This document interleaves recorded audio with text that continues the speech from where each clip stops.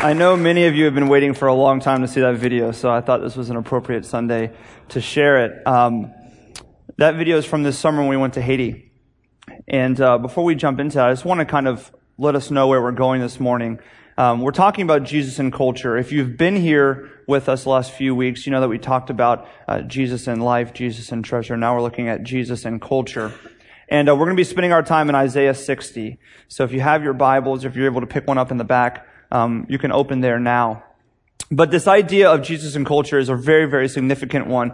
And Isaiah kind of paints the picture for us of what our future culture will look like. If you did personal worship and you were tracking through, you could tell that there's some element in Isaiah 60 of the new city or the new kingdom or Zion, our perfected eternal home. And so by looking at that, we're going to be able to understand not only the excitement and the joys that await us, but also the way in which we should live and interact and react to the culture we live in now, our current home. And by culture, I want to make sure we understand, by culture, I mean pretty much everything. All human activities, products, everything that we are involved in a sense, practically creates our culture. So your country, your past, your neighborhood, your city, your heritage, all of these things, and even more than that.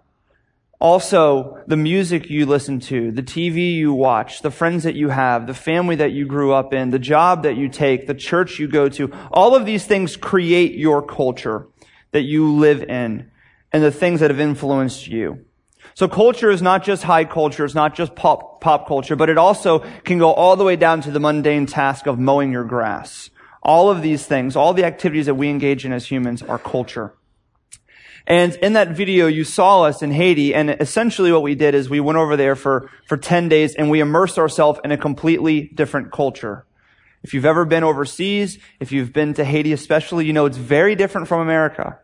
Different food, different language, different family dynamics, different lifestyle, different struggles, different joys, different things they do for leisure. All of these things are vastly different, and so it's a completely different culture.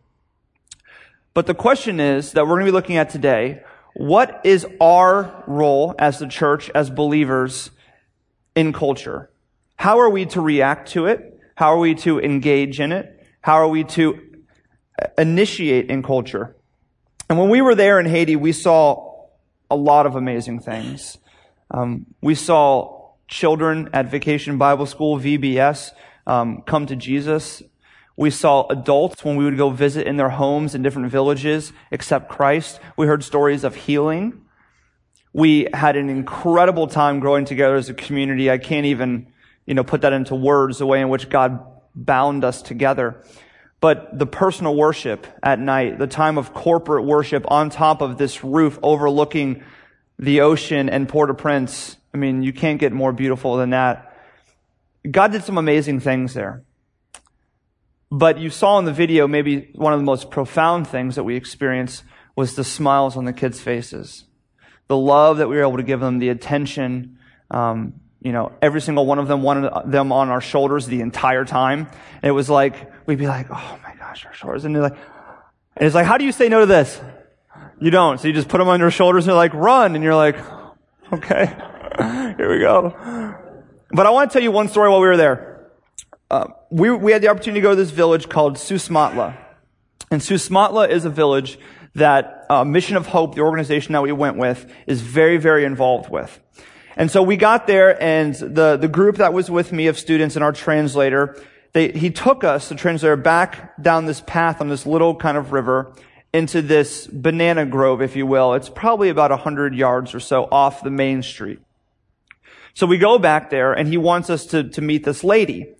He says, this lady has a story to tell. She loves to tell anyone visiting, missionaries, anyone. She tells the locals all the time. She loves to tell her story. So we go back, come to this little concrete house, and she has a little garden. So we go around back, and she's back there, and she doesn't even know we're coming, but she's like, hey, she pulls out all of her chairs, and we sit around in a circle.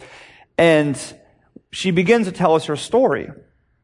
She's an older lady, and her story goes like this. She, years back, was from a family of voodoo. Not just a family of voodoo, but she herself and her entire family were voodoo priests and priestesses.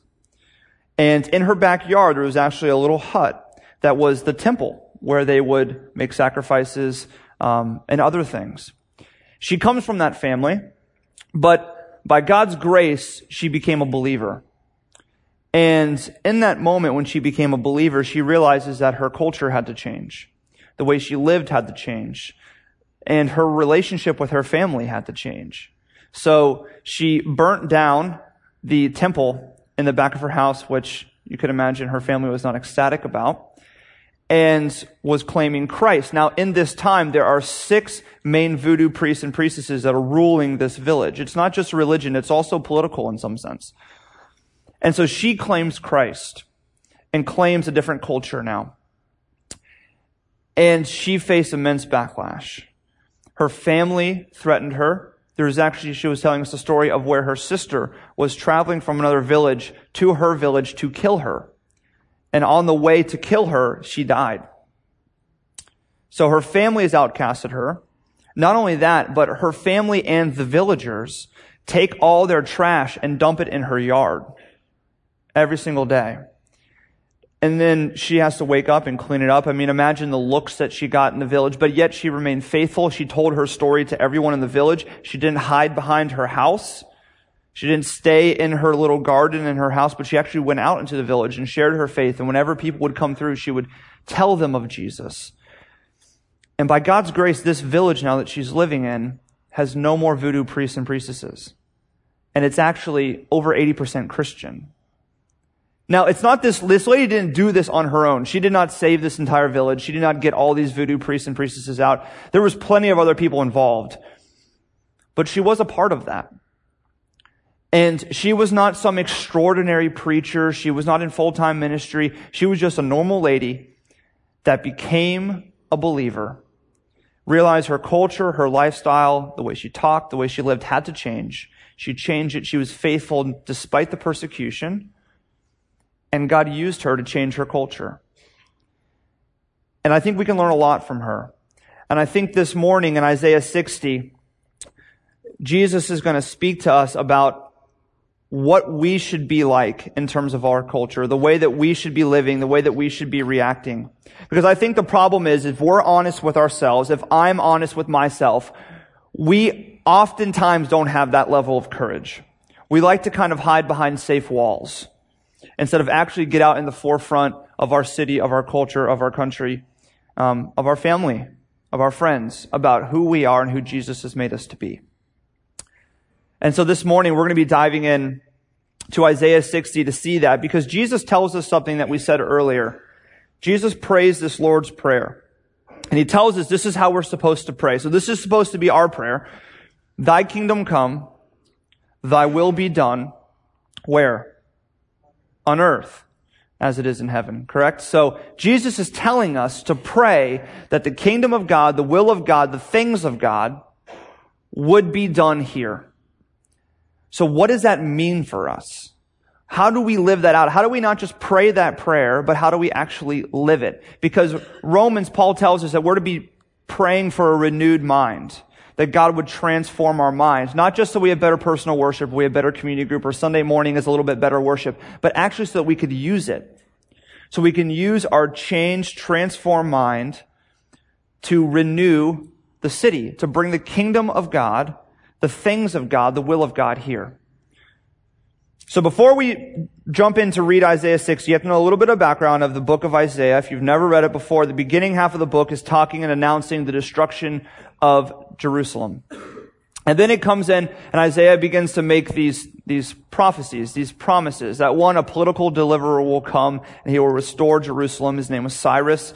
Then we hear of the very famous Isaiah 53, the suffering servant, right? A spiritual deliverer is going to come and going to rescue God's people by his suffering and his death.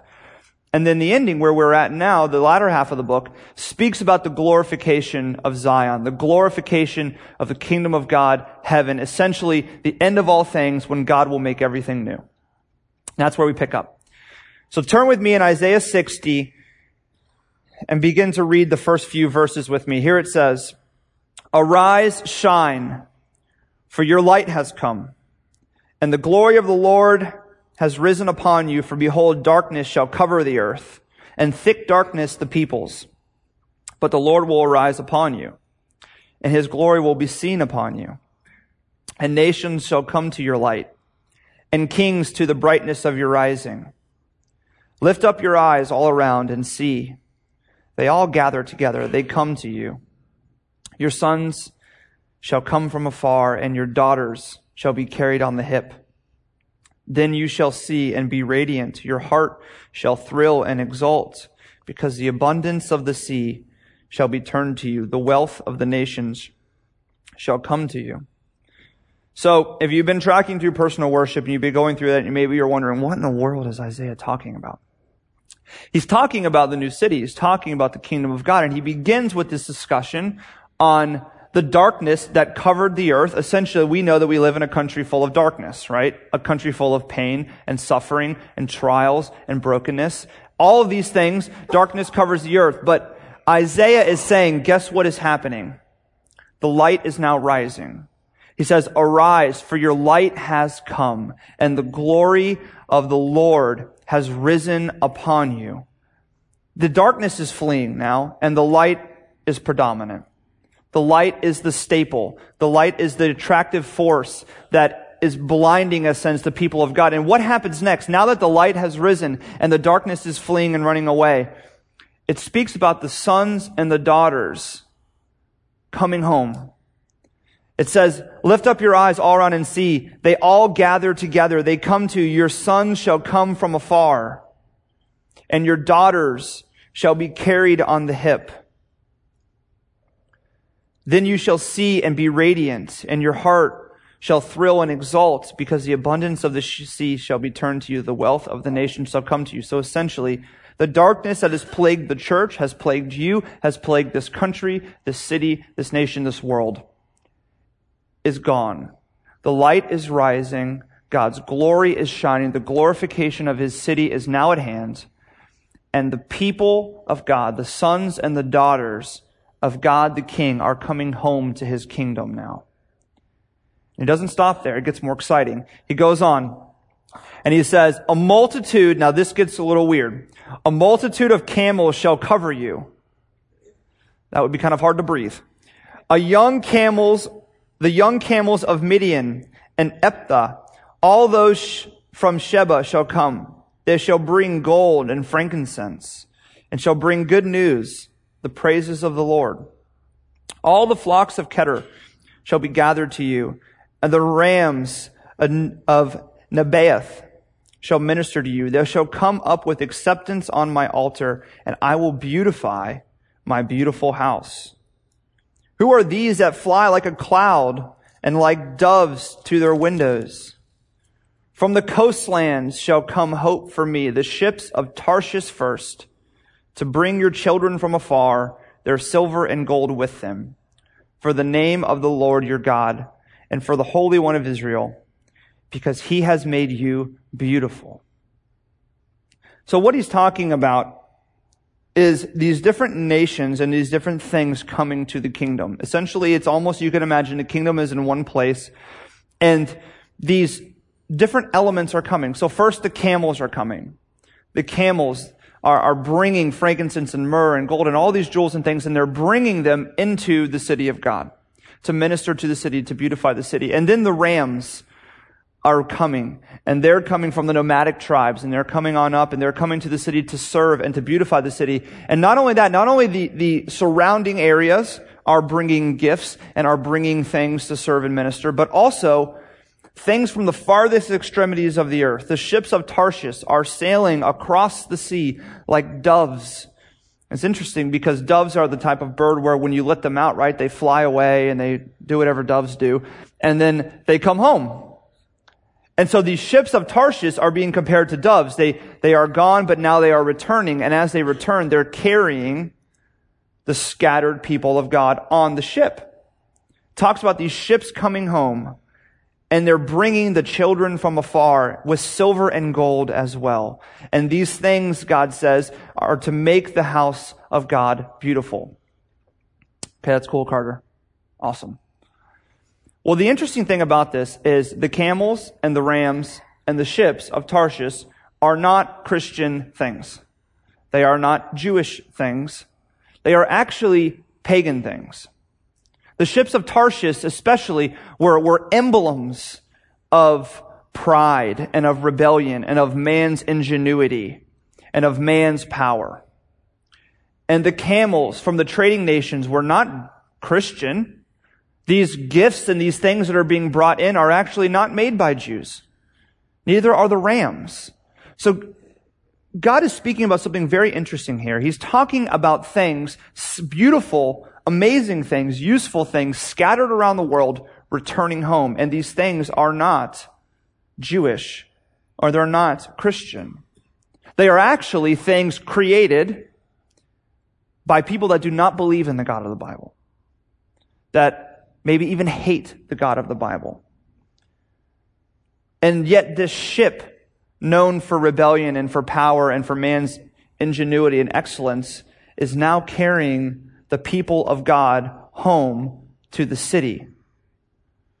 What is going on here? Because you notice that in this passage, you would maybe expect God to say, you know, all those things, the camels and the rams and the ships and all those things that acted like man is smart and man is excellent and man is capable of making beautiful things. Well, you know what? I'm going to destroy all those things. I'm going to throw those things into the trash, and then I'm going to bring my new city. It's going to have the best ship ever. It's going to have better camels, and it's going to have better rams. You would expect that to happen, right? But instead, God tells us that He takes the things of this earth, of this world, even things created by man, and He transforms them, and He beautifies them, and He brings them into the city. The ship of Tarshish that was at once a symbol of haughtiness, a symbol of power and of man's excellence, is now actually being transformed into something that is serving the kingdom of God, is carrying the people of God. So what is Isaiah telling us here? What is God wanting us to understand? It's this, that God wants us to be involved in our culture.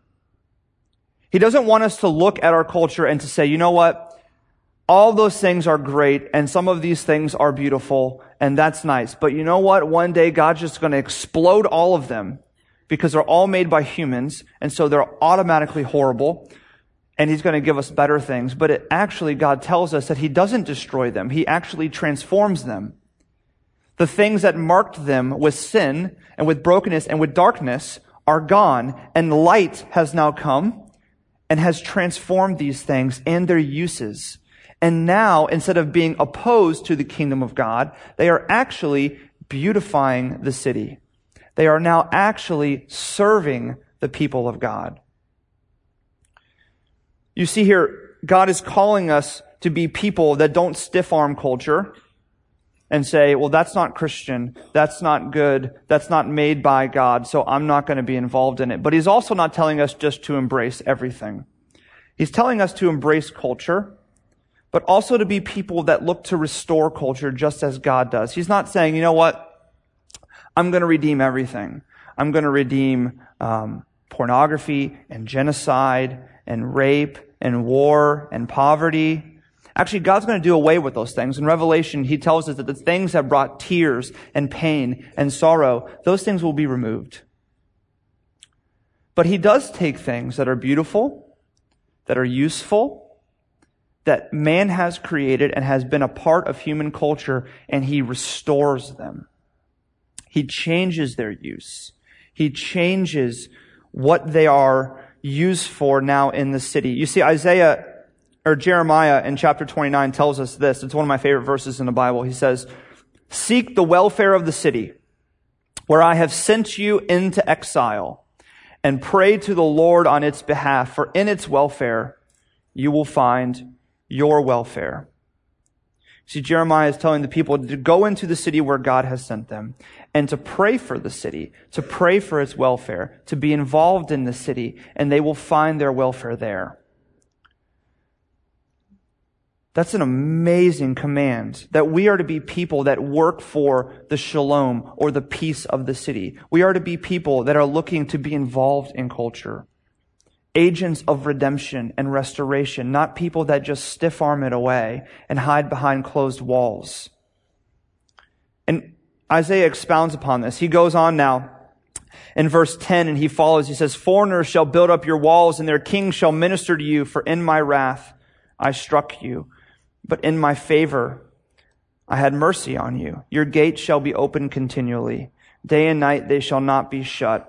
The people may bring to you the wealth of the nations, and their kings led in procession. For the nations and kingdom that will not serve you shall perish. Those nations shall be utterly laid waste. The glory of Lebanon shall come to you, the cypress, the plane, and the pine, to beautify the place of my sanctuary. And I will make the place of my feet glorious. The sons of those who afflicted you shall come bending low to you. And all who despised you shall bow down at your feet. They shall call you the city of the Lord, the Zion of the holy Israel." You see, this place now is a place where the gates can be left open because there is no more pain, there is no more war, there is no more strife, there is no more fear of persecution and affliction. The lady from Haiti does not have to be fearful now that she is going to be murdered by her own family. Because now in the kingdom of God, the gates can be left open. Because there is no animosity anymore. We actually live together now. And all the things of the world are brought into the kingdom of God. The things that are redeemed and are useful are brought in to beautify the city, to make the place where God puts his feet beautiful, to serve and to minister to the people of God living in there. And you see here, there's some element that we're not going to get into because it could be a very, very long conversation of kings and of those who've afflicted you coming and ministering or processing in some sense at the city. And I think the important thing to take from that is that, yes, God is a God that is going to do away with sin and its effects. And there will be a judgment placed upon those who have rebelled against him and Satan himself. But yet we see here that there is an element of our interaction with them.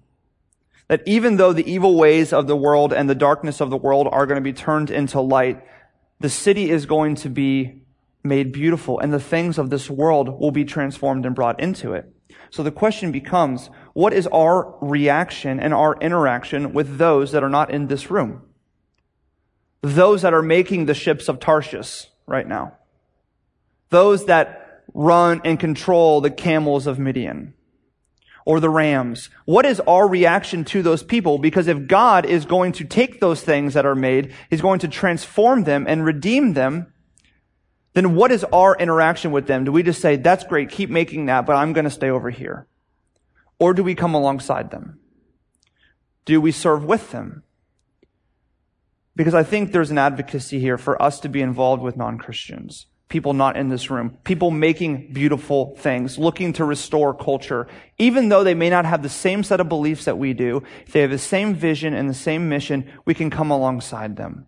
This is why we are called to serve alongside people in government adoption agencies, in homeless initiatives, in clean water initiatives in third world countries, in beach cleanup, in parks and recreation, in better business associations, in art associations. All of these things that are seeking to restore and to redeem and to beautify the city and the culture. We can do it with other people, even if they don't have the same set of beliefs with us.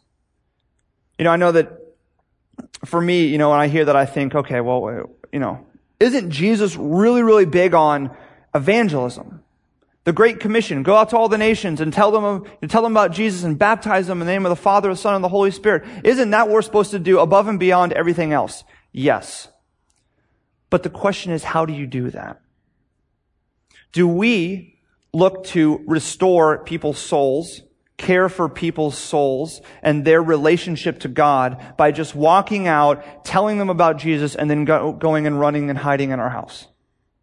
Or are we actually more effective in sharing the gospel and leading people to Christ when we are distinct from culture, but yet engaged in culture.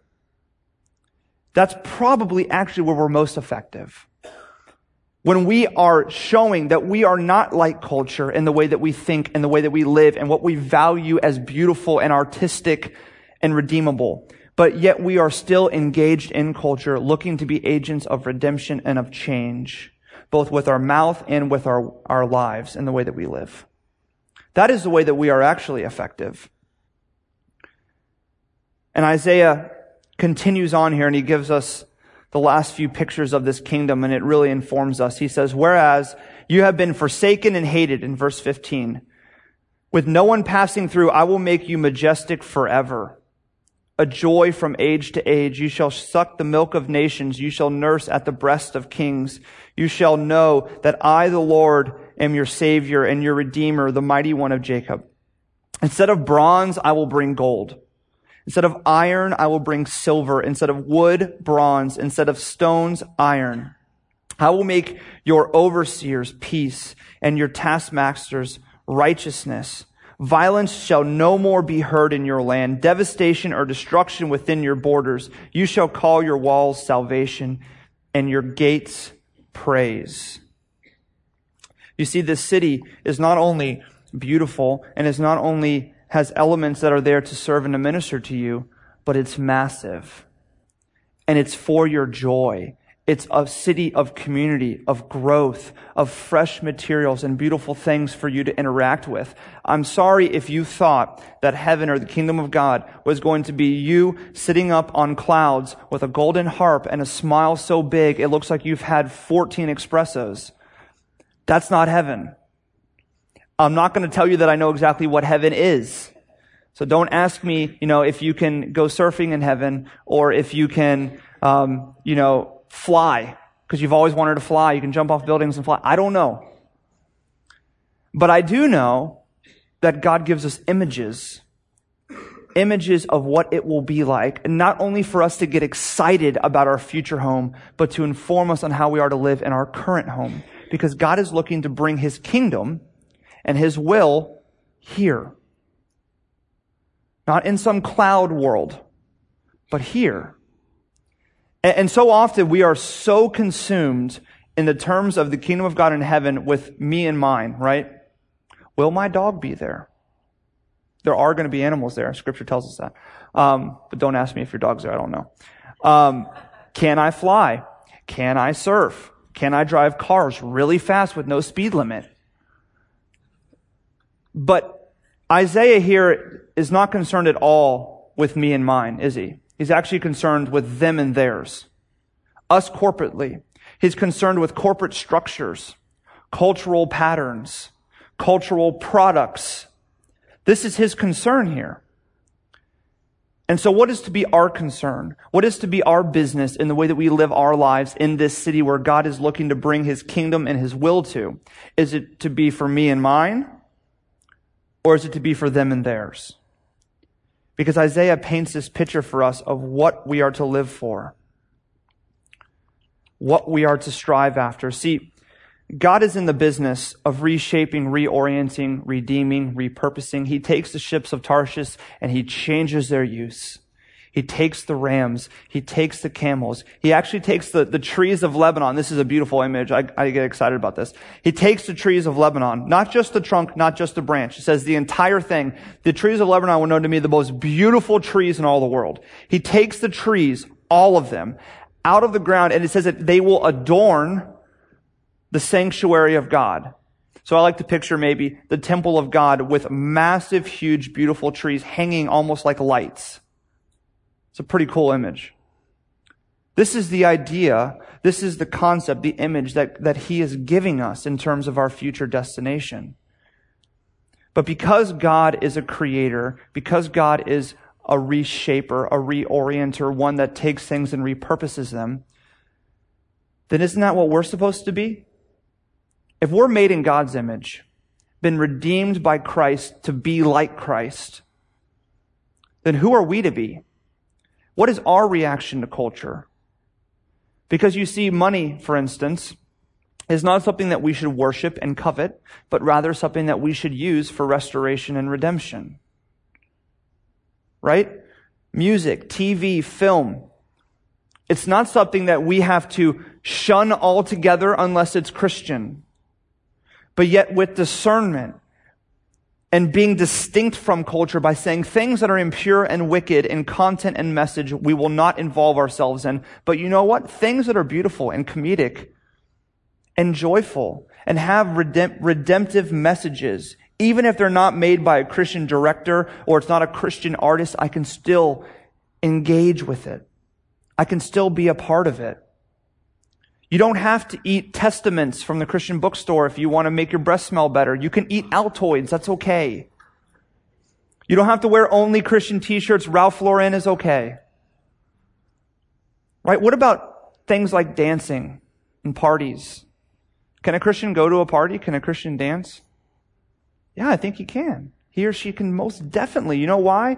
Because our God is a God of celebration. He's a God of joy. He's actually a God of dancing. Now, should we be mindful of the environments and the atmosphere that we put ourselves in? Of course. But should we not have the best parties? We should. Should we not be the best dancers?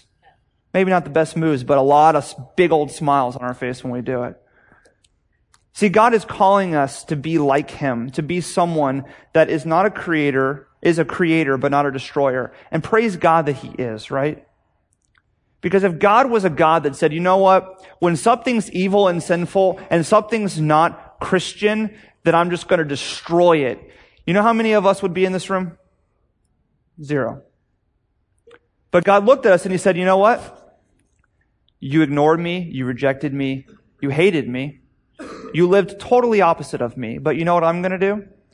I'm going to restore you. I'm going to redeem you, and you're not going to be able to do anything about it. I'm actually going to send myself, Jesus in the flesh, to die for you. And through His death and His resurrection, you can be restored. You can be redeemed. You can be reoriented. You can be repurposed. That is who our God is. That is the image that we bear. And so the question is, what is our position? Who are we to be? Because we know that we're not going to single-handedly build the kingdom of God. Just like the lady in Haiti that forsook voodoo and lived in her city and in her community as a believer and told her story. She's not going to sit there and say, I changed this city all by myself. But she knows that she was a part of it. She participated in it because her God is a God that seeks restoration. And we're to be the same way. People that seek restoration. People that look to make change. Raise your hand if you've been to one of those new yogurt places. You know, the ones where you get like the cup. Those are awesome, by the way. The first time I did it was like $15 for yogurt. It's like, shoo, yeah. Then I put it on, it's like $20,000. I thought it was like one size fits all. No, it's weight. Okay, awesome. But if you've been to one of those things, they're awesome because, you know, once you learn how it works, you get the cup and then you have like a million choices, which is, you know, always hard to do. Especially I get the same 2 things every single time. So, you know, I fill it up and then you get to the section where you can get the toppings. They have those weird little like balls with like juice in them. I don't know who gets those. If you get those, don't tell me. I'll judge you. And then like, you know, rainbow sprinkles, which everyone should do, and Oreos and things. And then my yogurt is like little kids yogurt. But I love those places. And here's the idea. God has created the world. It is His. Everything in it is His. You are His. This church is His. This city is His. The buildings are His. The art is His. The music. Everything is His. He has the cup.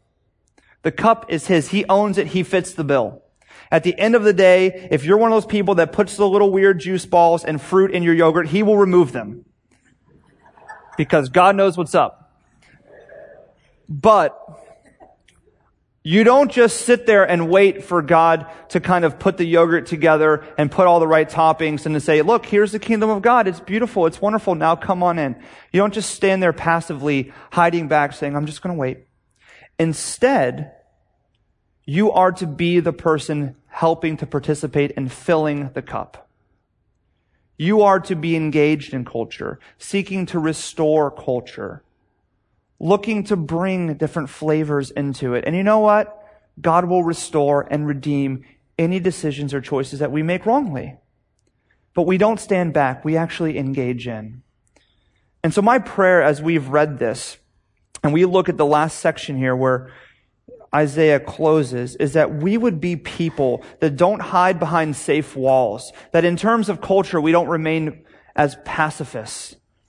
But instead, we should be the people at the forefront of art and music and TV and film and business practices and family dynamics and helping the hurting and the needy. That should be us. Not the government, not other organizations that are doing it. You just go do it. I'll just kind of continue what I've always been doing. Instead, we should be there. Because that's our call as believers to bear God's image here in this city now. Isaiah ends on verse 22 and he says this, "The least one shall become a clan, and the smallest one a mighty nation. I am the Lord, and in its time I will hasten it." You know, we talked about last week in Matthew 13 that the kingdom of God is like this little mustard seed, right? Tiniest, you can barely notice it. But at one day, it will be this massive, beautiful tree. It grows and it grows and it grows. And here Isaiah tells us that the least one, the smallest one, shall become a clan. The smallest one, a mighty nation. And that the Lord in his time will hasten it. Well, yes, God will do that. He is the one that is building and creating and bringing his kingdom. But we are to be involved in it now. We are to pray the prayer, Lord, your kingdom done, your kingdom come, your will be done on earth as it is in heaven. And not just sit back and watch it, but begin to engage in it. Because this city and this culture is God's. We don't have to give it over to Satan just to do what he wants. We don't have to say, God, I'm just going to remain back, but we can actually be involved in it. And that's actually our call. So with that, let me pray for us.